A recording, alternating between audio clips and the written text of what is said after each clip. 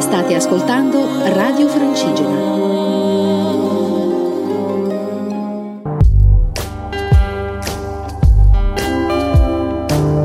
L'arte del camminare, a cura di Luca Gianotti e della Compagnia dei Cammini.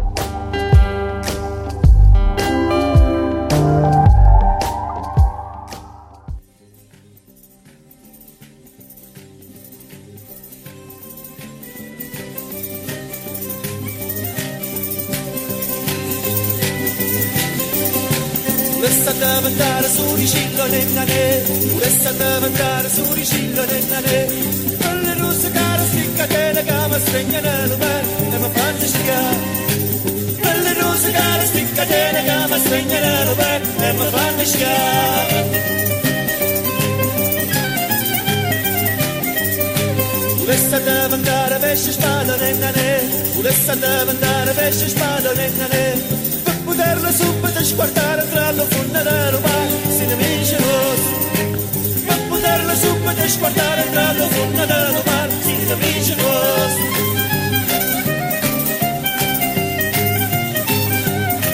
Volessa davantare una palomma nennane, volessa davantare una palomma nennane. Per poter libera volare e guardare si divisa, e via divisa.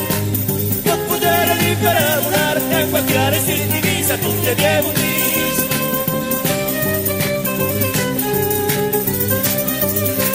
Volessa davantare una morro nennane, volessa davantare una morro nennane. Per scegliere a tutta questa gente che non ha capito niente e ci sta a guardare. Per scegliere a tutta questa gente che non ha capito niente e ci sta a guardare.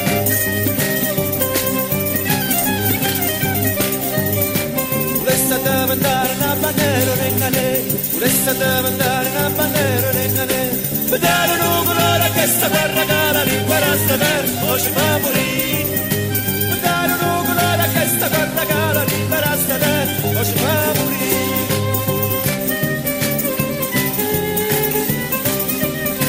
Volessa davantare un brigante nennane, volessa davantare un brigante nennane.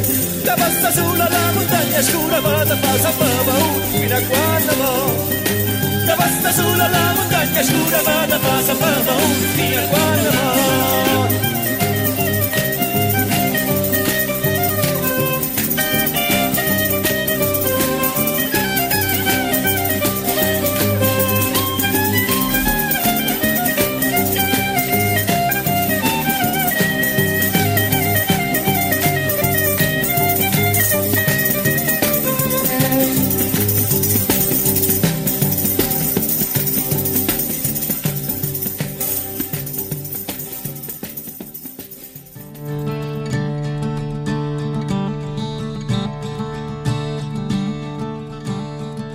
Amiche e amici camminanti, ben ritrovati su Radio Francigena, sono Luca Gianotti, la trasmissione L'arte del camminare, oggi speciale dedicato a un cammino. Il cammino di cui parliamo oggi è il cammino dei Briganti, un cammino di breve percorrenza, sono 100 km rispetto ad altri cammini molto più lunghi, si percorre in 6 o 7 giorni, quindi è un cammino adatto anche a chi ha pochi giorni, un cammino che mi coinvolge direttamente perché sono uno degli autori, dei creatori di questo percorso che si muove tra Lazio e Abruzzo in un territorio poco conosciuto, Marsica e Cicolano, che erano i territori del Regno Borbonico e del Papato e che furono teatro di conflitti importanti 150 anni fa in quella che fu l'Unità d'Italia. Ecco, parliamo del Cammino dei Briganti perché in questi giorni è appena uscita la guida ufficiale scritta dal sottoscritto insieme a Alberto Liberati e Fabiana Mapelli, e quindi è l'occasione giusta per andare a camminare, annusare questi luoghi e provare a ricostruire una storia, perché come abbiamo detto varie volte i cammini consentono di fare anche controstoria, di scoprire storie dimenticate. Questa è una di quelle più importanti, è una storia che riguarda tutto il sud è investito da questa rimozione collettiva che c'è stata. I libri di storia non dicono la verità su quello che è successo 150 anni fa in occasione dell'unità d'Italia, su cosa è successo tra Borboni e Savoia, tra il popolo che si ribellava, che voleva la libertà, insomma questi briganti che venivano appunto definiti briganti, che in realtà erano quasi sempre resistenti contro un potere e contro i suoi soprusi. Ecco, un cammino quindi che ricostruisce questa storia, ma anche consente di camminare a piedi 100 km tra paesini medievali ancora molto ospitali e veri, i paesini della bandiera bianca, e una natura selvaggia e poco addomesticata come si trova in queste regioni quasi sconosciute. Ecco, chi lo ha già percorso dice che veramente colpisce questo aspetto, l'incontro vero con persone vere e appunto un territorio che nessuno si immaginerebbe di trovare a quote medie, e quindi non è l'alta montagna ma è appunto la quota tra i 700 e i 1300 metri, dove più che altro appunto sono paesini, però appunto colpisce questa anche natura che c'è tra paese e paese. Ecco, quindi questo è il cammino dei briganti. Abbiamo appena ascoltato come introduzione una canzone dedicata appunto al brigantaggio, che volesse addiventare un brigante era Eugenio Bennato con i Musica Nova, che è un po' una delle persone che in Italia ha lavorato per riportare attenzione su questa cultura. Ecco, noi camminando riflettiamo su questo. Per raccontarvi il cammino dei briganti sono qui con Fabiana Mapelli, che insieme al sottoscritto e ad Alberto Liberati ha scritto e pubblicato la guida ufficiale del cammino, che è uscita da pochi giorni per Edizioni dei Cammini. Ecco, quindi facciamo una chiacchierata con Fabiana. Ciao Fabiana. Ciao a tutti. Facciamo una chiacchierata per raccontarvi qualcosa di questo cammino. Per esempio, una richiesta che spesso ci viene fatta è quando è il periodo migliore per fare questo cammino. Sì, il periodo sicuramente più indicato è da primavera-autunno, forse primavera-autunno sono anche i periodi migliori rispetto all'estate, soprattutto per chi vuole dormire presso le strutture, che non sono molte, sono abbastanza piccole, quindi in estate tendono a diventare più congestionate per forza di cose. E anche il clima qui in questo territorio del Cammino dei Briganti non è mai caldissimo, però in estate può capitare la settimana calda. Quindi Sante Marie è il luogo di partenza e di arrivo del cammino. Come si parte e si arriva? Ci si può arrivare in treno, Santa Maria è sulla linea ferroviaria Pescara-Roma. Se non ci sono treni che fermano direttamente a Santa Maria si possono vedere delle coincidenze da Tagliacozzo, oppure ci sono anche dei bus che partono da Tagliacozzo. C'è anche chi viene in auto, ci sono delle aree di parcheggio più suggerite rispetto ad altre, insomma poi presso il comune di Santa Maria. Le possibilità per dormire sono varie sul Cammino dei Briganti, c'è chi preferisce farlo in strutture e chi preferisce farlo in tenda. Ci viene chiesto anche come è possibile, organizzarsi per chi fa in tenda e per chi invece cerca strutture. Che cosa ci puoi dire? Sì, quest'anno con il lancio ufficiale del Cammino dei Briganti c'è tantissima richiesta di chi lo vuole fare in tenda, quindi questa è la domanda più ricorrente, se si può fare e come si può fare. Noi ricordiamo che per legge il bivacco in tenda, quindi il montare la tenda la sera per smontarla al mattino, è consentito e non c'è nessuna legge che lo vieti. C'è solo un posto su questo cammino, Cartore, che sta nella riserva della Duchessa, una tappa del cammino, dove bisogna chiedere il permesso, l'autorizzazione al campeggio alla riserva. Per il resto si può campeggiare ovunque, chiaramente consigliamo di non mettere la tenda proprio attaccati ai paesi, anche per avere più riservatezze e per godersi di più la natura. Ci sono parecchie fonti lungo il cammino, sia chiaramente in tutti i paesi, villaggi attraversati, sia a volte nella montagna, insomma, abbeveratoi per animali dove c'è acqua che si può bere. Ecco, è un cammino dove grossi problemi di acqua non ci sono, perché ci sono tanti punti d'acqua e quindi questo è un problema che non c'è. Una cosa che abbiamo fatto nel scrivere la guida ufficiale è quella di aver raccontato anche varie storie per entrare nella cultura del luogo. Da una parte ovviamente tutte le storie legate al brigantaggio, ma non solo, abbiamo cercato di approfondire anche altre storie. In particolare tu hai intervistato 2 ragazzi giovani e una signora molto anziana che è possibile incontrare lungo il cammino, e quindi chiunque fa il cammino può incontrare queste persone. Che cosa ci puoi dire? Tra le esperienze che nomini, sì, ci sono l'intervista ad Anna e Marco, è stata bella perché ci ha dato l'opportunità di contattare alcuni tra i pochi giovani che su questo territorio hanno deciso di tornare. Sono stati fuori entrambi a studiare, in parte a lavorare, e poi hanno deciso di tornare e di investire qui, e in particolare hanno deciso di vivere in questo luogo magico che è Cartore, che è un luogo che lascia tutti incantati. Sono poche case ristrutturate a ridosso della montagna, sotto i monti della Duchessa, in una riserva naturale, e loro hanno ristrutturato delle case per dare ospitalità e hanno inaugurato lo scorso anno un ristorantino. Sono tutti molto contenti, sembra, no? C'è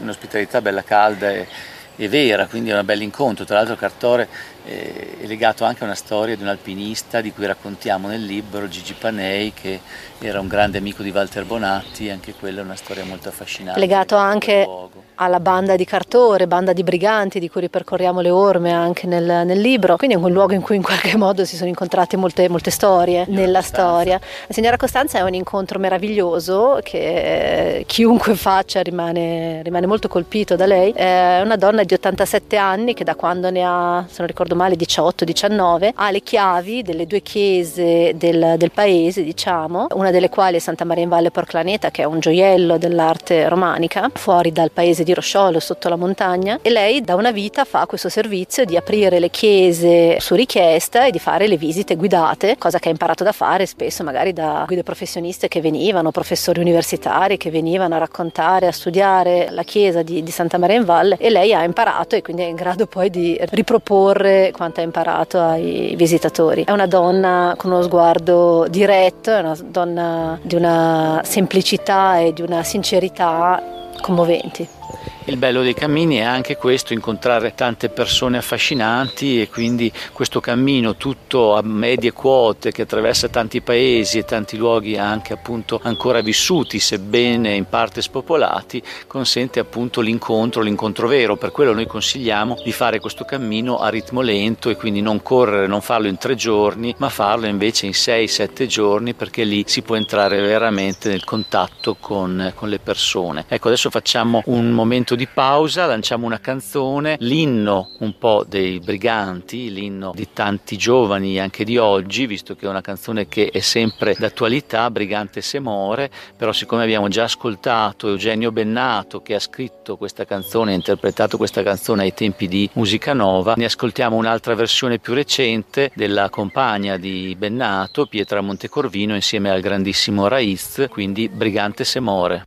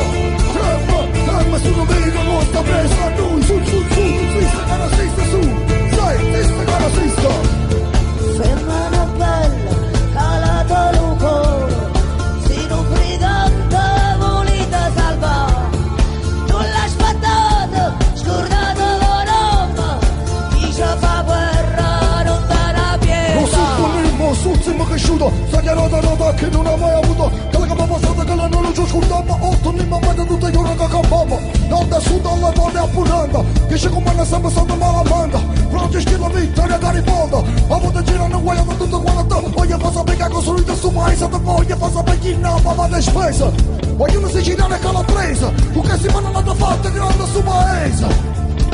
Sei, con che si vanno alla fatta grande sto paese, che sta terra nostra sei, terra nostra, terra spurcata, non si sente terra rispurata, gente mia, gente generosa, non paranita, cagata tutta cosa, terra usata, terra spurcata, non si sente terra rispurata, gente mia, gente generosa, non paranita, cagata tutta cosa, su, zista che resiste, su, zista che resiste, su, zista che resiste, zista che resiste, su, zista che resiste, su, zista che resiste, zista che resiste, su, zista pensa lui. Che ha visto lui, se mi sa paura, puntata buona, vale la verità, povero lupo, che mangia creatura, e ho piego un peso che mi fa cacciare.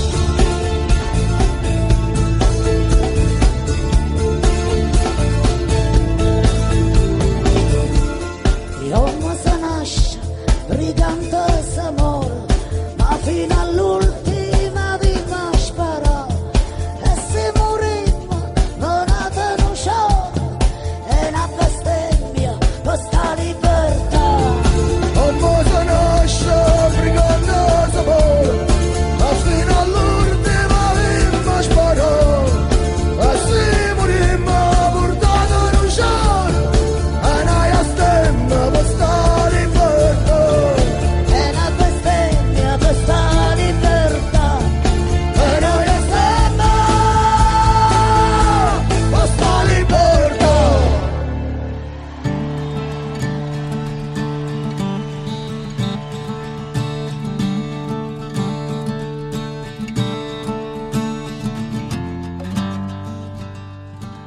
Eccoci di nuovo qui a parlare del Cammino dei Briganti insieme a Fabiana Mappelli. Stiamo raccontandovi questo cammino che in parte è una novità, nel senso che è appena uscita la guida ufficiale e quindi quest'anno diventa uno dei cammini più d'attualità da percorrere. Sono 100 km da percorrere in 7 giorni. C'è anche una credenziale di questo cammino. Sì, una credenziale che abbiamo voluto chiamare un salvacondotto, chiaramente in sintonia con quella che è la storia di Briganti, che certo non si dotavano di credenziali, ma eventualmente di salvacondotti che gli davano la possibilità di percorrere questi territori e di sconfinare tra Stato dei Borboni e Stato Pontificio. È un gioco, chiaramente, si può ritirare il salvacondotto in cui si scriveranno i propri connotati fisici e i propri dati personali da far timbrare alle strutture, lo si può ritirare alla partenza a Sante Marie all'ufficio della riserva delle grotte di Luppa presso il municipio, e poi al rientro a Sante Marie si può andare a ritirare l'attestato di aver percorso il cammino dei Briganti, che sarà l'attestato che fa diventare Briganti in prima persona. È un gioco, ma è anche un modo per stimolarci tutti al voler ripercorrere questo pezzo della nostra storia, questo è il pezzo della storia del brigantaggio che è poco conosciuto e misconosciuto e per lo più travisato, insomma, anche dagli stessi locali, che ancora forse in alcuni casi non hanno ancora ben chiaro che questo Cammino dei Briganti vuole anche essere un modo per rivedere il modo in cui ci è stata raccontata quel pezzo di storia. Ecco, il Cammino dei Briganti attraversa tanti luoghi legati appunto a questa storia accaduta 150 anni fa, quindi parte e arriva a Sante Marie, dove tra l'altro c'è un piccolo museo del brigantaggio che vi consigliamo di visitare per entrare nello spirito appunto di questo argomento, però poi attraversa paesi come Poggiovalle, che furono importanti perché erano sedi di capi briganti, poi Cartore, dove proprio aveva sede una banda appunto dedita all'opposizione contro la Guardia Nazionale, quindi contro i piemontesi, e poi dopo Scurcola Marsicana, dove ci fu sia questo strano frate che di notte si travestiva, cioè si vestiva da brigante, quindi combatteva contro i Savoia facendo di giorno il frate e di notte il brigante, sia la storia di questo eccidio di cui si sa ancora veramente poco, che è successo a Scurcola, dove furono uccise più di 100 persone, e tutte queste storie e altre vengono un po' raccontate lungo il percorso per entrare in una storia importante, come diceva adesso Fabiana. Questo cammino, che è tutto segnato e che ha richiesto un grosso lavoro di manutenzione da parte di una serie di volontari, tra cui noi, è un cammino che vive proprio così dal basso, per adesso senza ancora nessun finanziamento da parte di nessuna istituzione. Questo cammino come può essere aiutato da chi lo percorre? Credo che certe volte bisogna riflettere sul fatto che noi ci troviamo dei bei cammini pronti da percorrerli, però dovremmo a nostra volta contribuire, rendere qualcosa, ricambiare, no? E quindi cosa può fare il camminatore consapevole per dare una mano a mantenere vivo e in vita questo cammino dei Briganti? Sicuramente un grosso aiuto può essere il dotarsi di un paio di cesoie, di piccole cesoie da viaggio, da tenersi a portata di mano nello zaino, perché adesso per esempio siamo all'inizio di giugno, cominciamo ad avere feedback di camminatori che ci dicono di qualche pezzetto che comincia a essere infrascato. La stagione è stata calda e piovosa allo stesso tempo, quindi chiaramente la vegetazione cresce velocissima a queste altitudini medie tra i 700, 800 e 1200 metri. Quindi se molti aiutassero con un paio di cesoie a tenere puliti i sentieri, ma soprattutto in alcuni tratti, questo sarebbe di grande vantaggio per tutti quelli che vengono dopo, perché noi siamo in pochissimi, dobbiamo percorrere delle grosse distanze in macchina chiaramente per andare a ripulire i vari tratti. Quindi tutti collaborino in qualche modo, sarebbe molto bello vedere le persone camminare con un paio di cesoie nello zaino.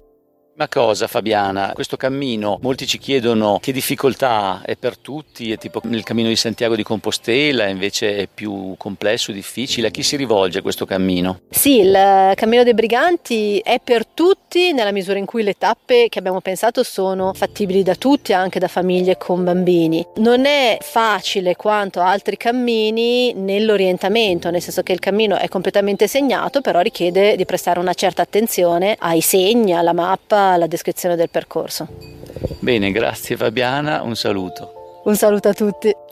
Torniamo in studio per ascoltare un'altra canzone. Prima però vi volevo ricordare il sito internet in cui trovare tante altre informazioni dedicate al Cammino dei Briganti, che è proprio www.camminodeibriganti.it. C'è anche una pagina Facebook Cammino dei Briganti in cui ci sono aggiornamenti, storie di chi fa il cammino, fotografie e tanto altro. La canzone che ascoltiamo è di un gruppo teatral musicale che si chiama proprio i Briganti di Cartore, perché appunto ha preso, diciamo, il nome da quella famosa banda di briganti. Fanno rappresentazioni di ricostruzioni storiche legate alle storie dei briganti, e quando hanno saputo del nostro cammino hanno composto una canzone dedicata al cammino. Si intitola proprio Cammino dei Briganti, l'hanno incisa sul loro ultimo CD, l'ascoltiamo.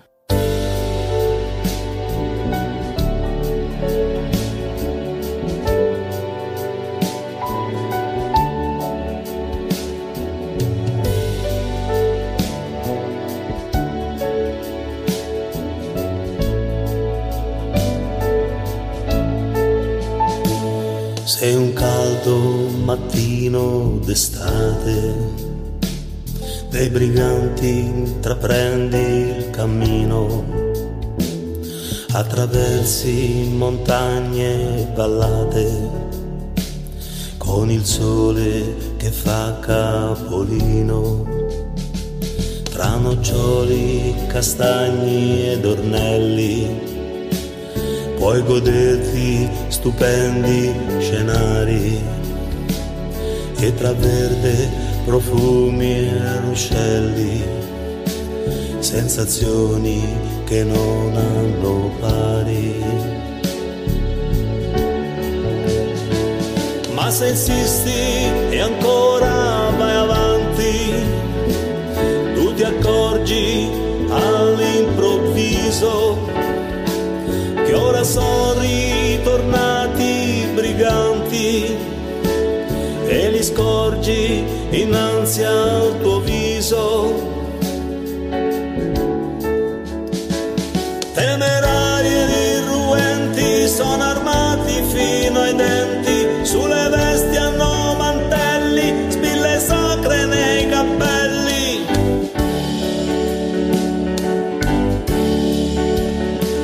Poi le belle brigantesse che ti scrutano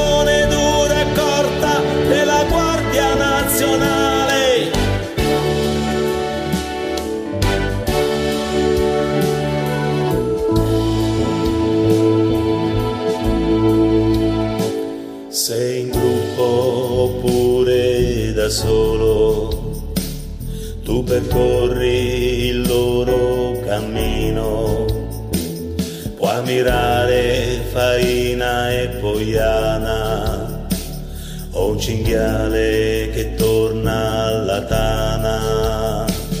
È una magica e bella avventura, proverai un'intensa emozione, è l'effetto che fa la natura della vita, cambierai la visione.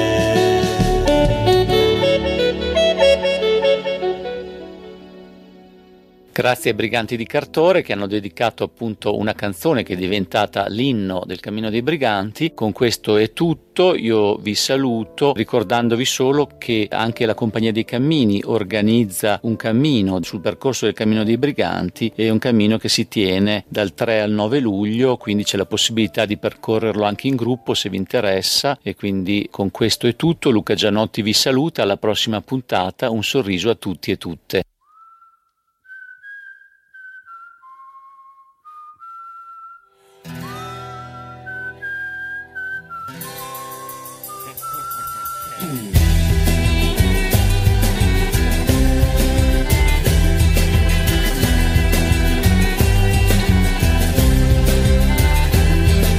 Siamo rimasti in tre briganti e 3 somari, sulla strada longa longa di Girgenti.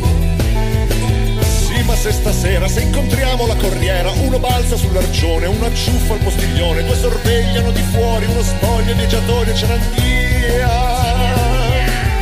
Ma se siamo tre somari e 3 briganti, solo 3.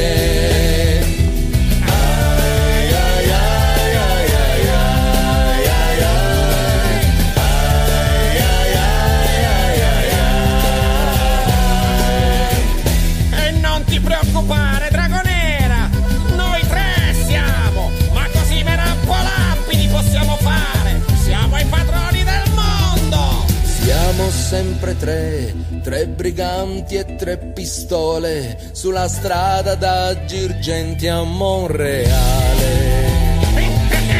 Sì, ma c'è il castello del Marchese di Montello, uno passa dal portone, uno salta dal bastione, uno uccide i servitori, 2 si pigliano i tesori e ce ne andiamo. Siamo sempre 3 somari e 3 briganti, solo 3.